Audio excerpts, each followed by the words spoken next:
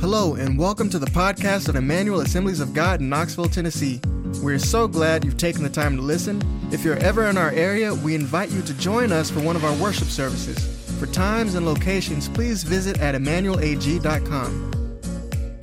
So today, as we continue this series, it literally reminds me of who we are, our name, Emmanuel, God with us.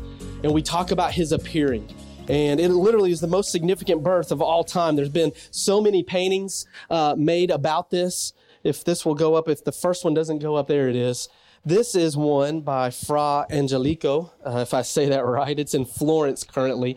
And you can see there, this is where the angel is appearing. So we have so many different famous paintings and artists that have tried to capture this moment of Christ coming, Christ appearing. There's other ones that as you research, you learn about how even Joseph would receive a message from the Lord through an angel of what Mary had conceived was indeed of the Lord. And this is by Philippe de Champagne.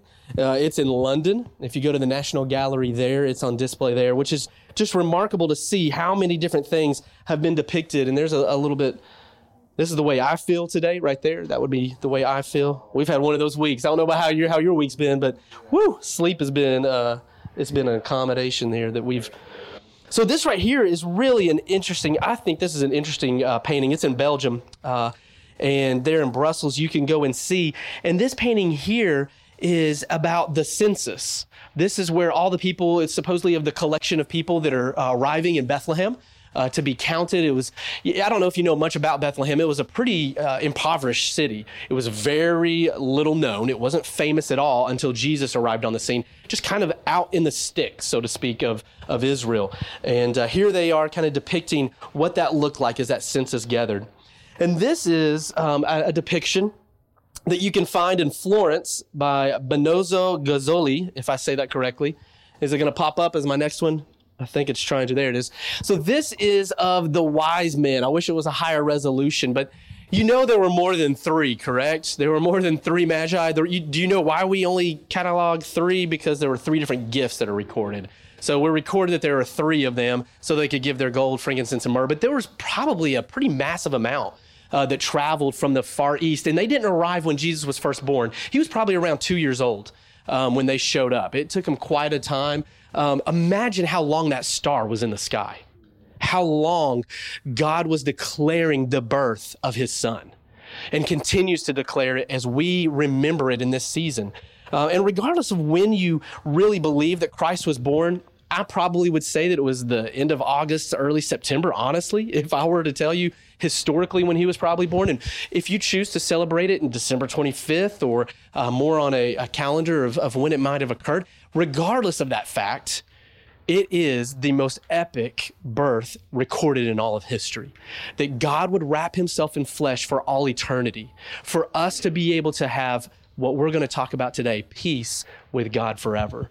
And so some of the most epic things that have been record this birth. I mean, it continues even into our generation. We see more have been recorded. I mean, this is probably one of the best renditions I've ever seen. I love the intro music to Peanuts and as they get into Christmas time is here, right? You know, they're ice skating and kind of going through. It's beautiful. It's a beautiful story, right? It's a beautiful story. And so, you know, it's no Linus or Snoopy, but this is more of like this is where my family is right now, coming up here. This is literally what my kids play with. Joe and Levi have been tearing apart the little people nativity scene. We can put it together and about 3 seconds later, who knows where Jesus is at. He's been dislodged and thrown across the room. And, you know, and here we are in 2019, and the nativity continues to ebb and flow, right? I mean, you can throw pop culture in it. You can literally find anything and everything you want for the nativity scene today, which this might be, that's appalling. That was before Kanye's conversion, by the way, that somebody made that, which is interesting. So it continues. Here's the hipster version of the nativity scene. Can you imagine if it were in 2019 and Joseph's got his iPhone 11 and he's like, hashtag son of God, you know, whatever he's going to post with Jesus in it. There's the three wise men delivering gifts from Amazon Prime, no less. That's the way the gifts come to my door. But there's so many different ways for us to be able to depict this coming, this unto us. And I went from some of the most beautiful paintings to some of the most, atrocious depictions of what might have happened. But regardless of the fact, we remember Christ coming to us, that unto us a child has been born, a Savior has been given unto the world. And Rick mentioned it last week as he kicked off our Advent series. He talked about how Advent simply means coming or appearing in Latin. And the word in Greek that he put up on the screen was parousia, talking about literally the coming or presence, the official visit of the Lord. And if you've heard me talk about it before, there's oftentimes prophecy in the scripture that has a meaning when the prophet is initially giving it. For instance, when Isaiah prophesies about something, it may be something that is literally going to be fulfilled with him and his family or Israel in that current day. And then there's also this future tense of that prophecy being fulfilled, potentially if it speaks of the Messiah, when Jesus would arrive. And then there's oftentimes a third layer of how that prophecy continues to be fulfilled in our life. And so I believe that the coming of the Lord is one of those. I believe that the Lord visited Isaiah in a very powerful way. It's amazing to see a prophet who would literally preach about the righteousness of God. And that yet when he has an appearing of the Lord, he says, woe is me. I believe he was a man that was living for God, that was not living a two-faced life, that had one foot in the world and one foot serving God. I believe Isaiah was all in as a prophet. But when he saw the Lord in Isaiah 6, you can read the first 5 chapters about how he preached righteousness and holiness. But he has an appearing happening in front of him. And his only response as he sees the cherub fly by and crying holy is, woe is me. You know, there's this appearing that continues to us as we see Jesus, not just as a baby, but as a man, as someone who is coming again for us, as he will continue to fulfill this passage and reveal himself to us. And I think this is a beautiful part of as we look at what the gospel really tells us about his coming, his advent.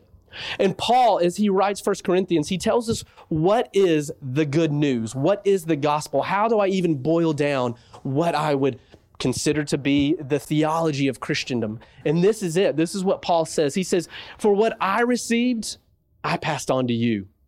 He says of first importance, and he begins to list what the gospel is, that Christ died for our sins according to the scripture. So we've got the first one. And then he says in verse 4, he says that he was buried, that he was raised on the third day according to the scriptures. So he's already listed what we normally would consider the gospel. Okay, Michael, where are you going with this? Because I want you to look at how many times he talks about him appearing as a part of the good news. He says he appeared to Cephas and then to the 12, so 2 different appearings. And after that, in verse 6, he says he appeared to more than 500 of the brothers and sisters at the same time. I'm talking about the advent of Christ. I'm talking about how important his appearing is and continues to be in each of our lives.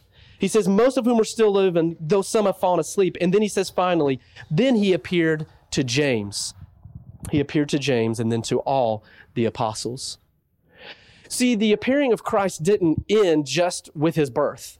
It continued for the rest of his life. It continues for all of eternity. It has been from the beginning of the book to the end of the book that God would reveal and appear to his creation.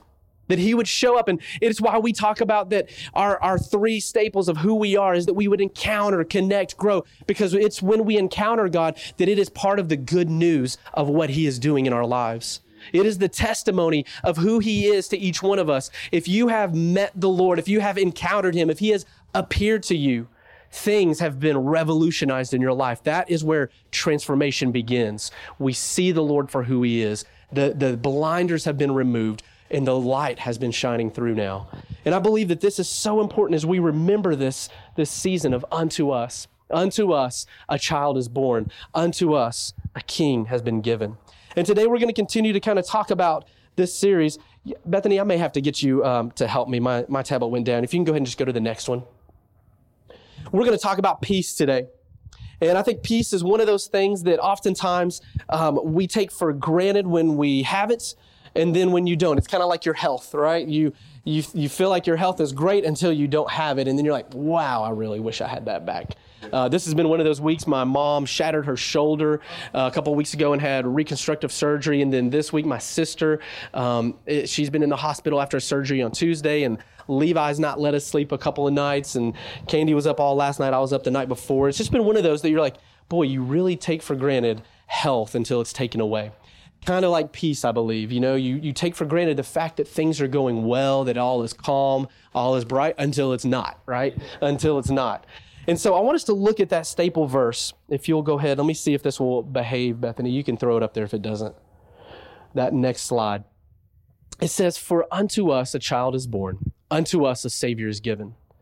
And the government will be upon his shoulder, and his name will be called Wonderful Counselor, Mighty God, Everlasting Father, Prince of Peace."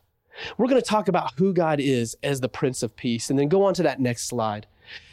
He goes on in Isaiah 9 saying his government and its peace will never end. He will rule with fairness and justice from the throne of his ancestors David for all eternity.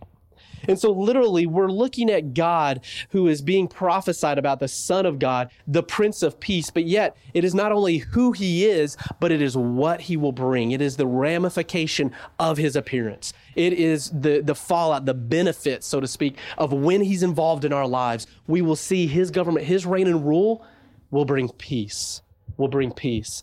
And I believe the Israelites really tried to understand this in their own way, and we'll talk about that. But one of my heroes of the faith that I love to talk about is John Wesley. I don't know if I've got any Wesley fans in the house, but he, as a kid, he was one of my favorites. I'm that nerd that as a 16-year-old, I got all 9 works of his volumes, journals and sermons that still have them to this day. Can't say I've read them all, but I love John Wesley. I love what he stood for. But his conversion, if you don't know much about it, he was very much, as you can gather, a methodical person. Thus, the Methodist movement came out of the wake of his life.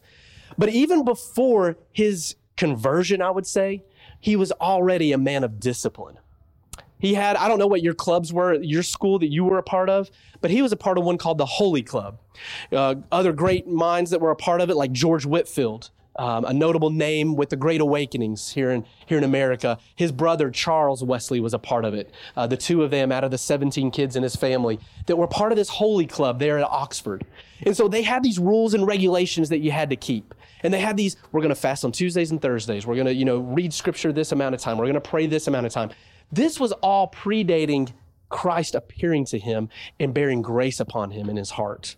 This is what is beautiful about it, because he talks about how he was reading Romans. He was actually reading the intro to Romans that Martin Luther had written a commentary about. And as he's reading this, John Wesley begins to read. And if you know anything about Luther and what he kind of posted on that great October day on the wall there, on the door, was all about faith, was all about that, hey, our works aren't going to add up to grace. And so as he's reading this work by Luther, Wesley is reading this, and it begins to happen in his heart. It begins to happen to him at this Aldersgate experience, as they call it, that Wesley would begin to have faith and grace shed abroad in his life. And he says that literally the famous quote is this. I want to read it to you. He says, "I felt I did trust in Christ and Christ alone for salvation, and an assurance was given me that he had taken away my sins, even mine, and saved me from the law of sin and death." It is in that moment that Wesley describes his experience as something happened in his heart where it was strangely warmed. And those are the words that he expresses that I've heard repeated countless times.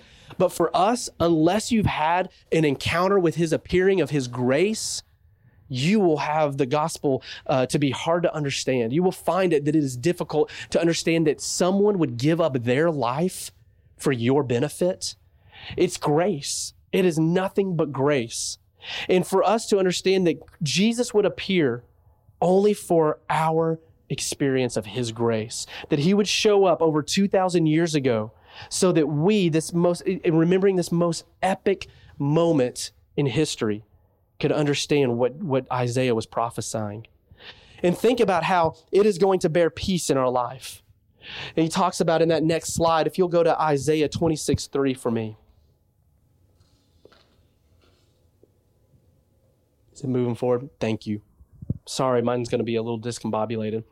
He talks about how, did it go back? Isaiah 26:3. I'm going to turn mine off because I think mine's messing up.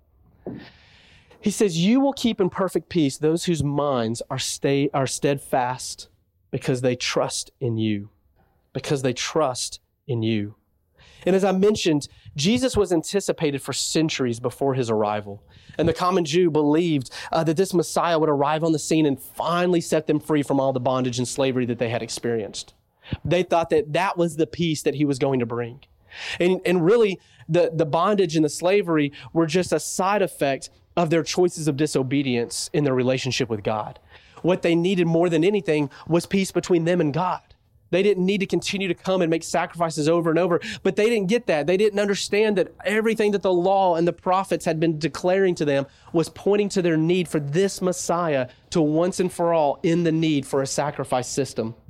That they needed peace more than any other area between them and God before they could ever see peace in the rest of the world around them. And I want us to look at how the coming one was full of peace and what he brings to us as benefits when we embrace and encounter his grace is peace in our own lives. So think about this great truth that the Messiah, Jesus Christ, he is peace. He is the Prince of Peace.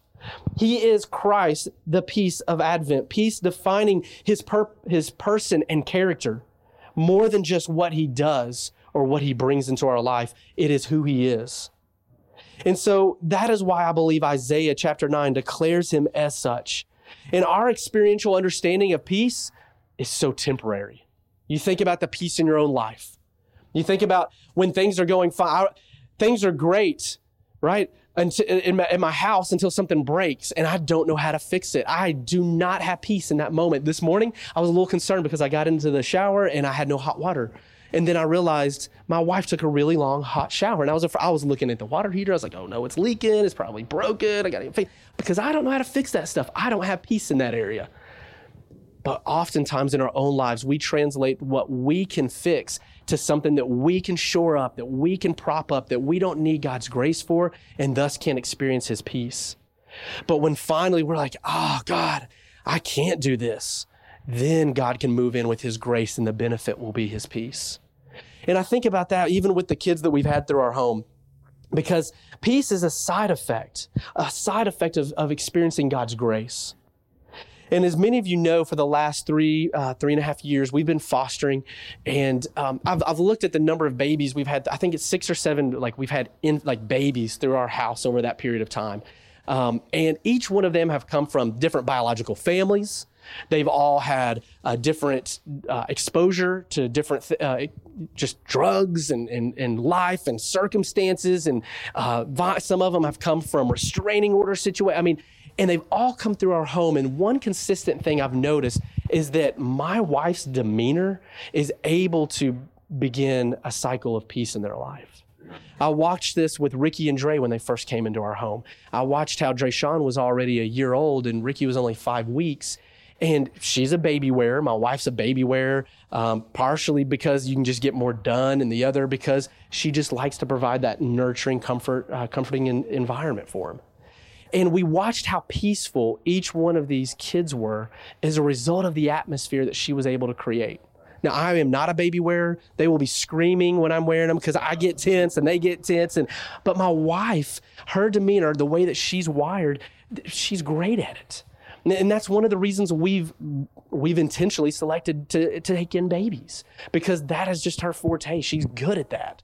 You've seen we had Ricky and Dre, and then Levi came in when we opened our home. And right after Levi, there was Diana. And Diana and Levi were about the same size. And we just told people they were twins. We got tired of answering questions. But wearing them all, you started seeing this cycle that who we are, we beget and reproduce in others. And she began to reproduce that peaceful nature in those kids. And it was sad. I have to admit, we watched some of the kids go home back to an environment that wasn't that same type of environment. And that peace was beginning to unravel for those kids. So a lot of times what we experience is because who we're around. And if you're lacking peace, I'm telling you, you need to hang out with the Prince of Peace. It will rub off on you. You will begin to absorb the environment that he brings because of his nature, because of who he is. I try to hang out with my wife a little bit more so that some of my rough edges will get worn off and I'll have a little bit of shalom again in my life. But I love this verse here because I don't know if you realize in the Hebrew, the way this is translated, it says, you will keep in perfect peace. And that's it's an odd translation. It is the same word in Hebrew used twice. It is shalom. I don't know if you've probably heard shalom. It was a common greeting. Shalom, alaka. You would literally say, the Lord bless you, give you peace. And so here it is. You will keep in shalom, shalom. You will literally just keep in peace, peace. And it's for emphasis of saying you will be kept in peace, peace, perfect peace. The peace that only God can bring when your mind is stayed on him, when your trust is fully in the one who can do it all, who can provide you peace, the Prince of Peace. So if you're lacking peace, I want to tell you, go all in, put your chips in the middle of the table and say, God, I'm trusting you and you alone. I'm not going to try to spin my wheels anymore and understand that I can't do what you have already done. That's the good news, folks. That's the gospel, that Jesus has provided a way for us to have peace and rest for our hearts and souls. Hang out with the Prince of Peace with me this week. And the peace we experience in this life, I believe it has less to do with this mindfulness, but more to do with the one with whom we are mindful of. And what do I mean? It has more to do with the object of our thoughts and attentions than it does with the fact that we're just kind of redirecting them from one thing to another. But know that it's fixed on the Lord. That is where we begin to experience eternal peace. It has to do with his very nature as the peacemaker that brings us peace when we fix our thoughts on him. Have you ever been anxious about anything? I sure have. You know, when Ellie first came home, my oldest, she was 4 pounds, 6 ounces. We're new parents. We didn't know they were supposed to be bigger than that. We didn't know what we were doing. I remember the first night sitting on the same couch we have now, and I fall asleep and she's tucked in my arm, and I wake up to a thud. And I'm like, oh no, we've broken her. She's good to the most part, for the most part that I can tell. But so many things that when they start, you're like, I don't know how to do certain things, like to take care of kids. They didn't come with a manual. I didn't grow up learning how to change my oil, fix things in the house. I just didn't grow up in that kind of home. I wish I did. But when something goes wrong in the house, I get anxious. I get anxious because I don't know how to fix it. And maybe in your own life spiritually, like when relationships start going wrong, when there's things that you can't control, if you're anything like me and you wish you could, you get anxious, you start getting fretful, you start getting worrisome. And the peace, it's out the door. It's out the door. But the good news is that we can give it all to the one who is the great problem solver, the great peacemaker. And that when I finally do, we saw this when I think it was year 3 we were in our house. I had taken a group of youth down to Atlanta to a conference down there called the Ford Conference. And we're driving home. We've just left. And Candy has come home from an early morning service of church with water pouring through the ceiling in the garage. And she's like, what do I do? You shut the water off first. That's what we're going to do first. So kind of walked her through where to pop things open and shut it off. Our house had been struck by lightning while she was at church. We had no idea what had happened. We had to piece things together to figure that out. Had struck the fence, had traveled around our fence, jumped through the AC unit, popped it. Our neighbors were able to tell us like when it happened because everybody's tables and everything shook in the neighborhood.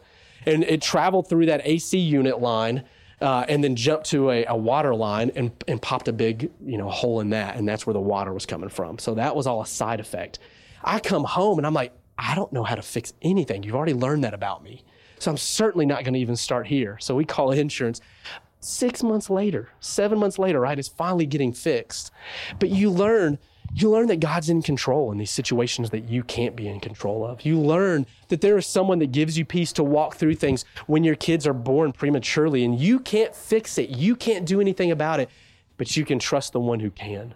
And you begin to grow in your capacity of being able to trust and then experience his grace. And the benefit of that is experience his peace that is so real, his peace that wants to be in our life. And so I think about when Paul starts a lot of his letters, he starts them like this. He writes them to the audience of who he's speaking to. And he says, grace and peace to you in the Lord Jesus Christ.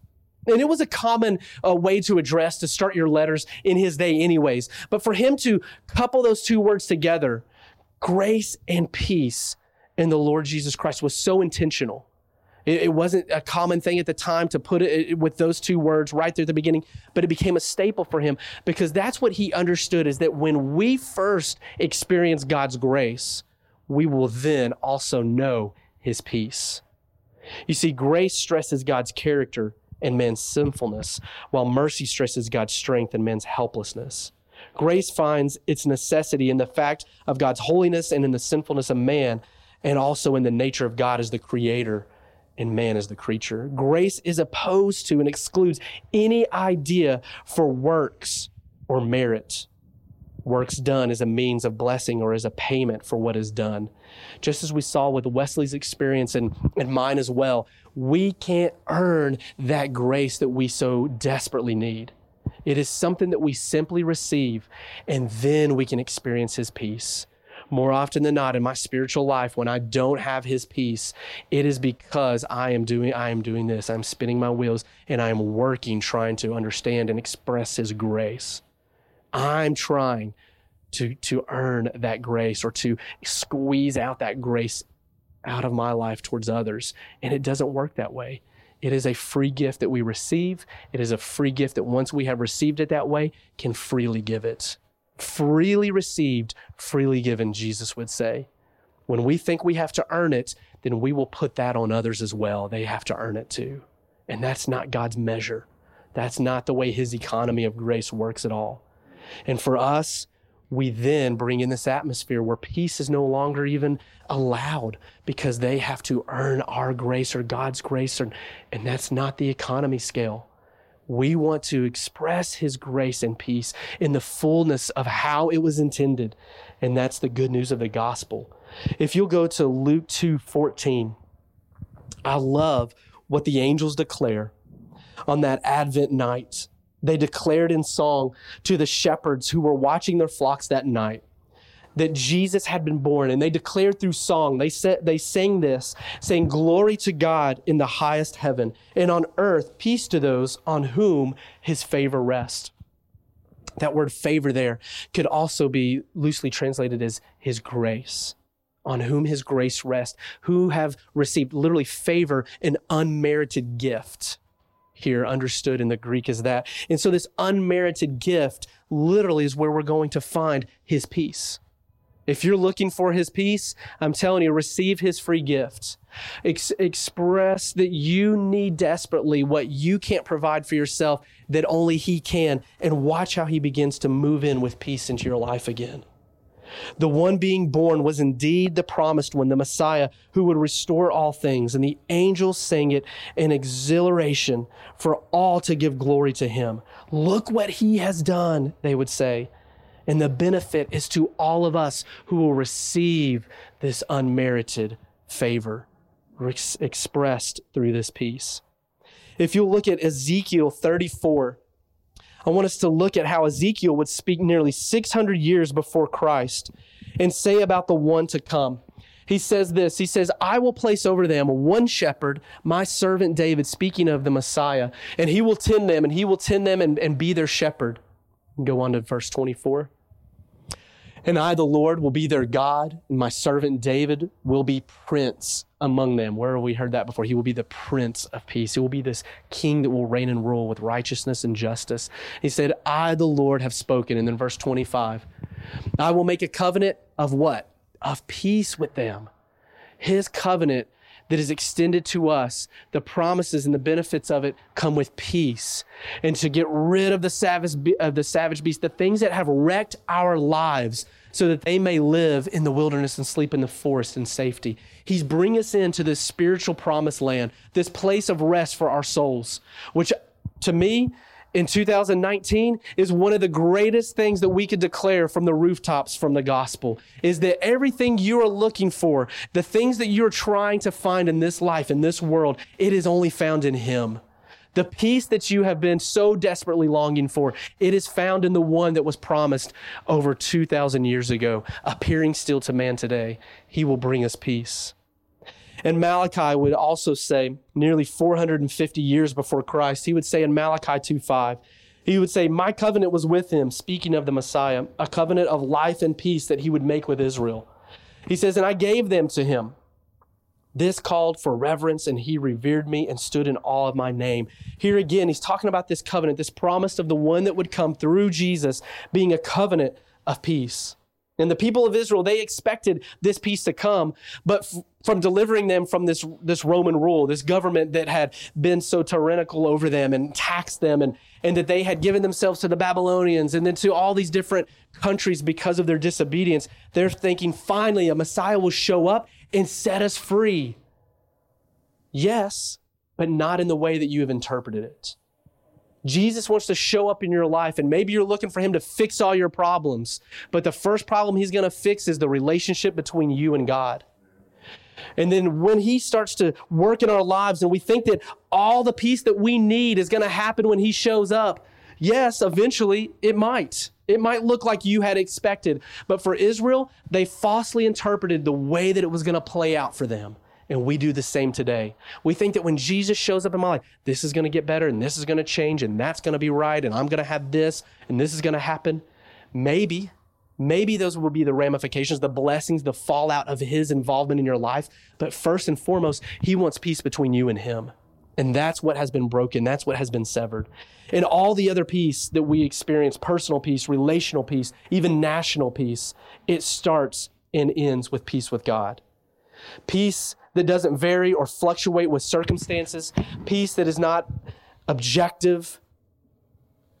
subjective, but it is permanent and lasting. That is what God gives us because it'll rest upon who he is, his divine nature. You know, I think about the peace that Jesus brings into our life is very real. And we think that sometimes, I hear it so often in almost a false gospel, that once you come to the Lord, you're no longer going to have these types of troubles, or give this and you'll earn that. There's this quid pro quo, this you give this, you'll get that with God. And it doesn't work that way. When we have peace with God, we will begin to see his peace work out into every other area of our life. But it isn't guaranteeing that we're never going to go through hardship again. It isn't guaranteeing that there's not going to be turmoil or struggles or things that we don't understand why they happen. We live in a fallen world, but we still have a sovereign God, and one that will bring peace to us first and foremost with the Lord himself.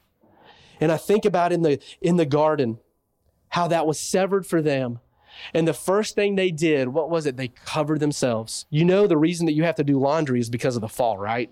That's, it all goes back there. And I believe that's one of the biggest curses we still deal with, at least in my house, is laundry, the piles of it.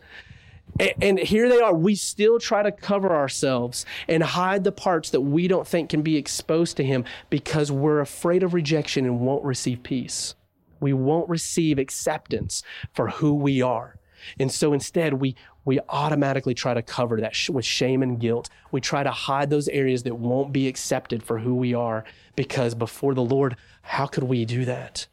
And we don't experience his grace because we won't receive it into those areas of our lives. And then we don't experience his peace, because grace and peace always go hand in hand. They always go hand in hand. The peace that Jesus brings into our lives is very much that same good news. It is not something that we can earn.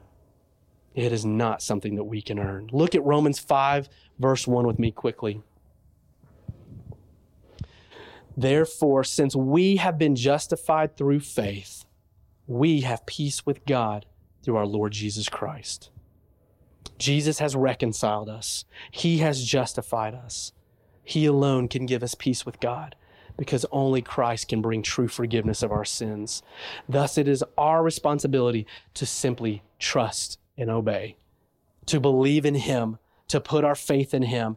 And the peace we need is the peace of his appearing, the peace of salvation that only the Prince of Peace can give.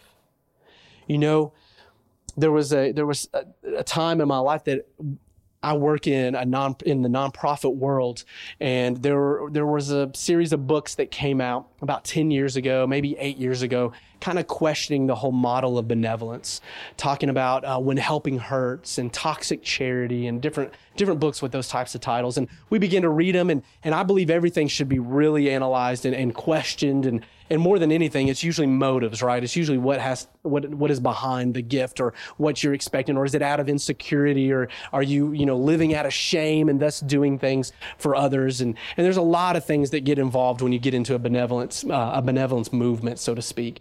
And even our generation now, the millennials, are very much about justice issues. But all these things detached from the gospel still leave people devoid of hope. And for me, as we begin to kind of read some of these books and talk about them with some of our big church partners, they stopped doing things such as turkey giveaways, where one year they gave away, 750 turkeys, and the next year they're giving out 0. They read these books and they threw the baby out with the bathwater type of deal. And we're like, okay, we get that we need to reevaluate that if our helping is becoming enabling in all these types of scenarios, but we need to kind of figure out the process to get there. And there were some of them that slowly, they're like, that probably wasn't the right thing to do. That wasn't the right way to handle it. And so now, this year, which was really neat, I'm so glad Tara's not in here. She would be pretty upset. But we actually got 60 turkey baskets from one of those churches that had ditched the whole movement of giving them out. And they decided that we're going to disperse turkey baskets, but not just carte blanche to anybody who wants one. We're going to do it through organizations we have relationships with, who have relationships with people who know where real needs are, and then can do it in relationship, and it builds equity to that relationship versus just, here it is, turkey. We got turkey baskets for anybody that wants a turkey. And so we realized that this year, when we received our 60 frozen turkeys that were frozen to each other, they were not individually wrapped. That was not supposed to be the case. And I'm not even going to tell you what we did with them. So hammer and chisel. Anyways, so we begin to hand these out. And thank you, Tara and Christian, my staff, who did that. We began to hand these out, and the thanks that was reciprocated on the other end, you can tell when something is expected. You give someone something once, usually there's expressed gratitude. Give it to them twice, they begin to expect it. Give it to them 3 times, usually you're enabling them. There was this whole model from When Helping Hurts. And you begin to see that there was such gratitude. There was no expectation. Because we haven't done it before like that. And it enhanced our relationship. We began to have opportunities to minister to families in ways that we hadn't before. This is just a week and a half later. And we've been able to be able to find other felt needs, other spiritual things. And I'm not going to get into the argument of, you paid their KUB bill and now they're going to expect you to pay the next one. They still have their cell phone and they don't have their lights on. Believe me, there's a cycle of poverty that needs to be addressed in all of our lives, whether we realize it or not, spiritually, socially, or mentally. We have cycles of poverty of how we handle stress. End of story. But Jesus, when we begin to experience his grace, and there's no expectation, I did nothing to earn it, we begin to also experience his peace. And these families, they were able to be so blessed because there was no expectation and they received it with grace. But one of the things that they put up there, will you throw up a slide where it talks about our reconciliation of relationships? This came out of the When Helping Hurts model. One of the authors came up with where we typically see poverty as material. You drive through downtown, you're on Broadway, you're going through the Missions, and you're like, I can see poverty where I work and a lot of, some of the developing area, the housing projects. I can see poverty. We think poverty is visible this way, materially, when poverty is so much bigger than that. Poverty is so much bigger than material poverty. Material poverty is a side effect of poverty in so many other areas. And so what I love about this whole model was where our first poverty is that God came to restore and bring his riches was between us and him.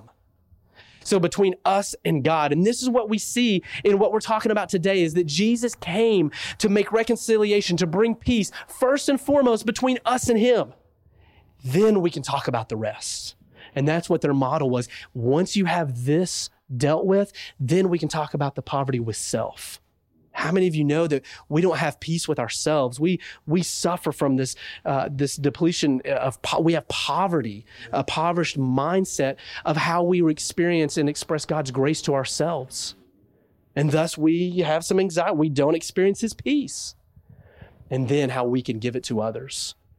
How we can share what God has given to us through us to those around us. And that becomes really difficult. We're going to see a lot of family, I'm sure, this time of year that we don't normally see. Some of them we're estranged from. Some of them, it's not the best of terms. But we're asking God to do this. God, where you have restored things between me and you.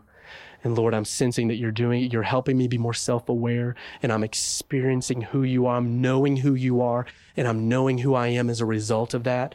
God, would you help me experience it in my relationships, especially in these difficult ones that aren't whole yet? God, I want to see them whole. That's the Lord we serve. That is where I believe God wants to appear this season in your lives. He wants to show himself and encounter through you and to you himself in your relationships. And then it's the rest of creation, which I believe is just a good model. The rest of creation, we begin to see God's grace flow into our jobs, the way that we manage our resources, the way that we engage with budgets, what we have, the buy and exchange. We become better at all things in our life because of our understanding of our relationship with God again. The restoration that has happened with ourselves.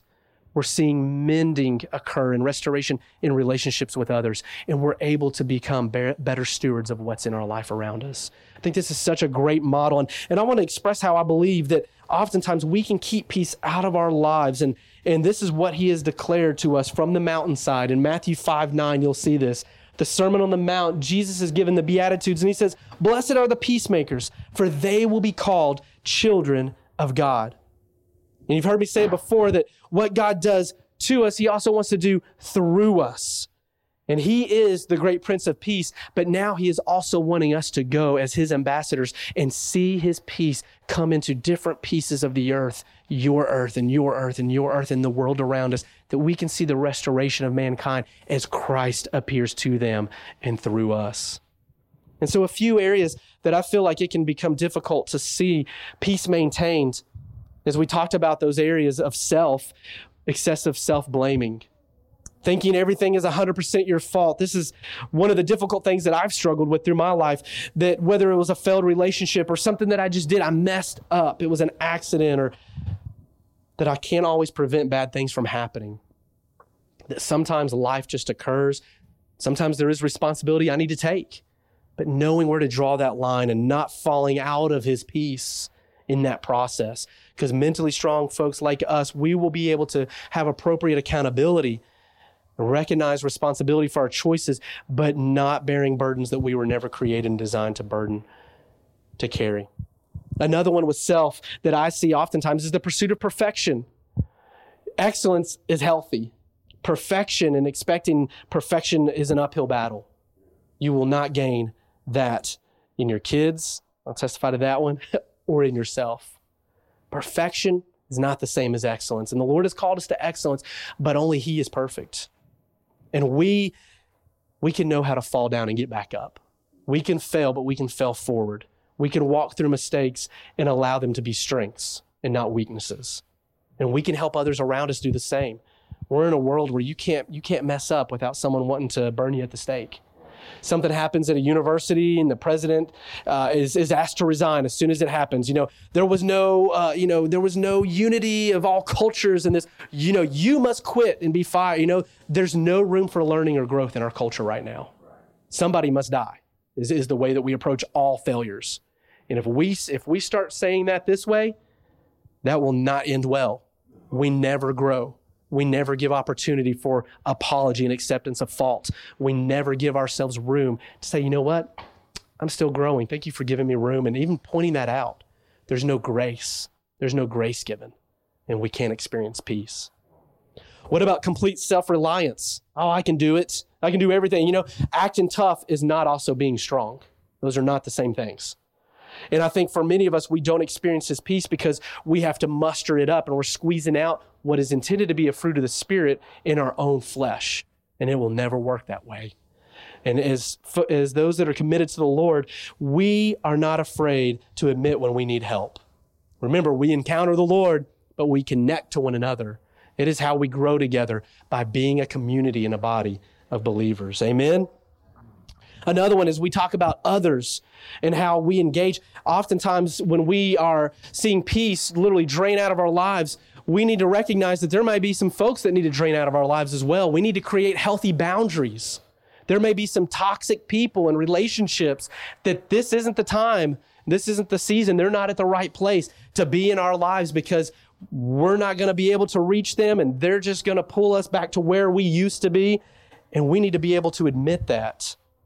Because as people who are following the Lord, we may engage so much energy trying to change toxic people that are not at a place that they can be transformed. They're not ready to accept His grace for their lives, and you can't force it on them. It will drag you back. It will drag you down. We need healthy emotional and physical boundaries to know God's peace. What about the victim mentality? Our world is so full of this right now, thinking that the world and the people in it are out to get us. It will prevent us from being our best and walking in His peace. Thinking that all of our problems or external circumstances have nothing to do with us. We have to take some responsibility. There is this fine line that we dance, but to know His peace, we're able to say, you know what? I made these choices. This is the fallout. But even in the worst of times, I'm going to trust the Lord. When I can't control things, I'm not going to look to blame. I'm going to look to trust. Those are very different ways of responding to the same set of circumstances. Now, we don't want to give you a bullhorn in front of your mouth just so you can be heard because you've been a victim to something. We want you to be a victor and then watch your testimony speak. Amen? Amen. That's the Lord's way, not our culture's way. What about grudges? This is our relationship with others. We may think that, man, when we're holding on to something, we had our relationship series and talked about forgiveness for a few weeks, and that is one that is so crucial to our spiritual growth. But when we talk about the peace that we want in our own lives, holding a grudge isn't going to hurt someone else. It's only going to hold us back. We need to be able to forgive and release them so that we can continue to flourish. Otherwise, that grudge will reduce our spiritual life. That's not God's plan for us. And as we talk about with creation this time of the year, my wife and I, we sat down, we're like, okay, we were done Christmas shopping in August, all right? We don't need to buy anything else. We bought throughout the year things that were on sale, and we spend the rest of the year convincing our kids that's what they want. It's great. Y'all take some notes. Christmas manipulation, right? No, my parents did that as I grew up. I remember one year I wanted a fire truck, or so I was told in January of that year, right? I wanted a fire truck. And so I wanted a fire truck, and I was so excited it was there because it had been on sale after Christmas the year before. It's the same with my kids. But we try to impress people. Hey, we're done Christmas. Stop buying. Don't get caught up in just the frenzy of shopping and buying and the ads and the gotta haves, the wants, the not needs. And we try to impress people that we don't even like, don't even know, wearing things that we were like, well, I made fun of people for wearing that. Now I want it. And so now we're depending on the admiration of others instead of God, who would tell us that we're sufficient in Him, that we have everything we need. And so we want to say, hey, I'm fine the way I am with what I have in my means. We're going to live a simple life. We don't need all of this to be able to do and be who He's called us to be.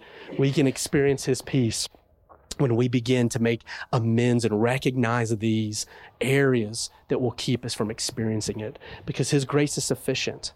His grace is sufficient. Bruce, would you come join me? Play just a minute. I hope that our conversation about God's peace and what He has shown up to give us will help you this season. I hope that you'll recognize how attached it is to His grace for us.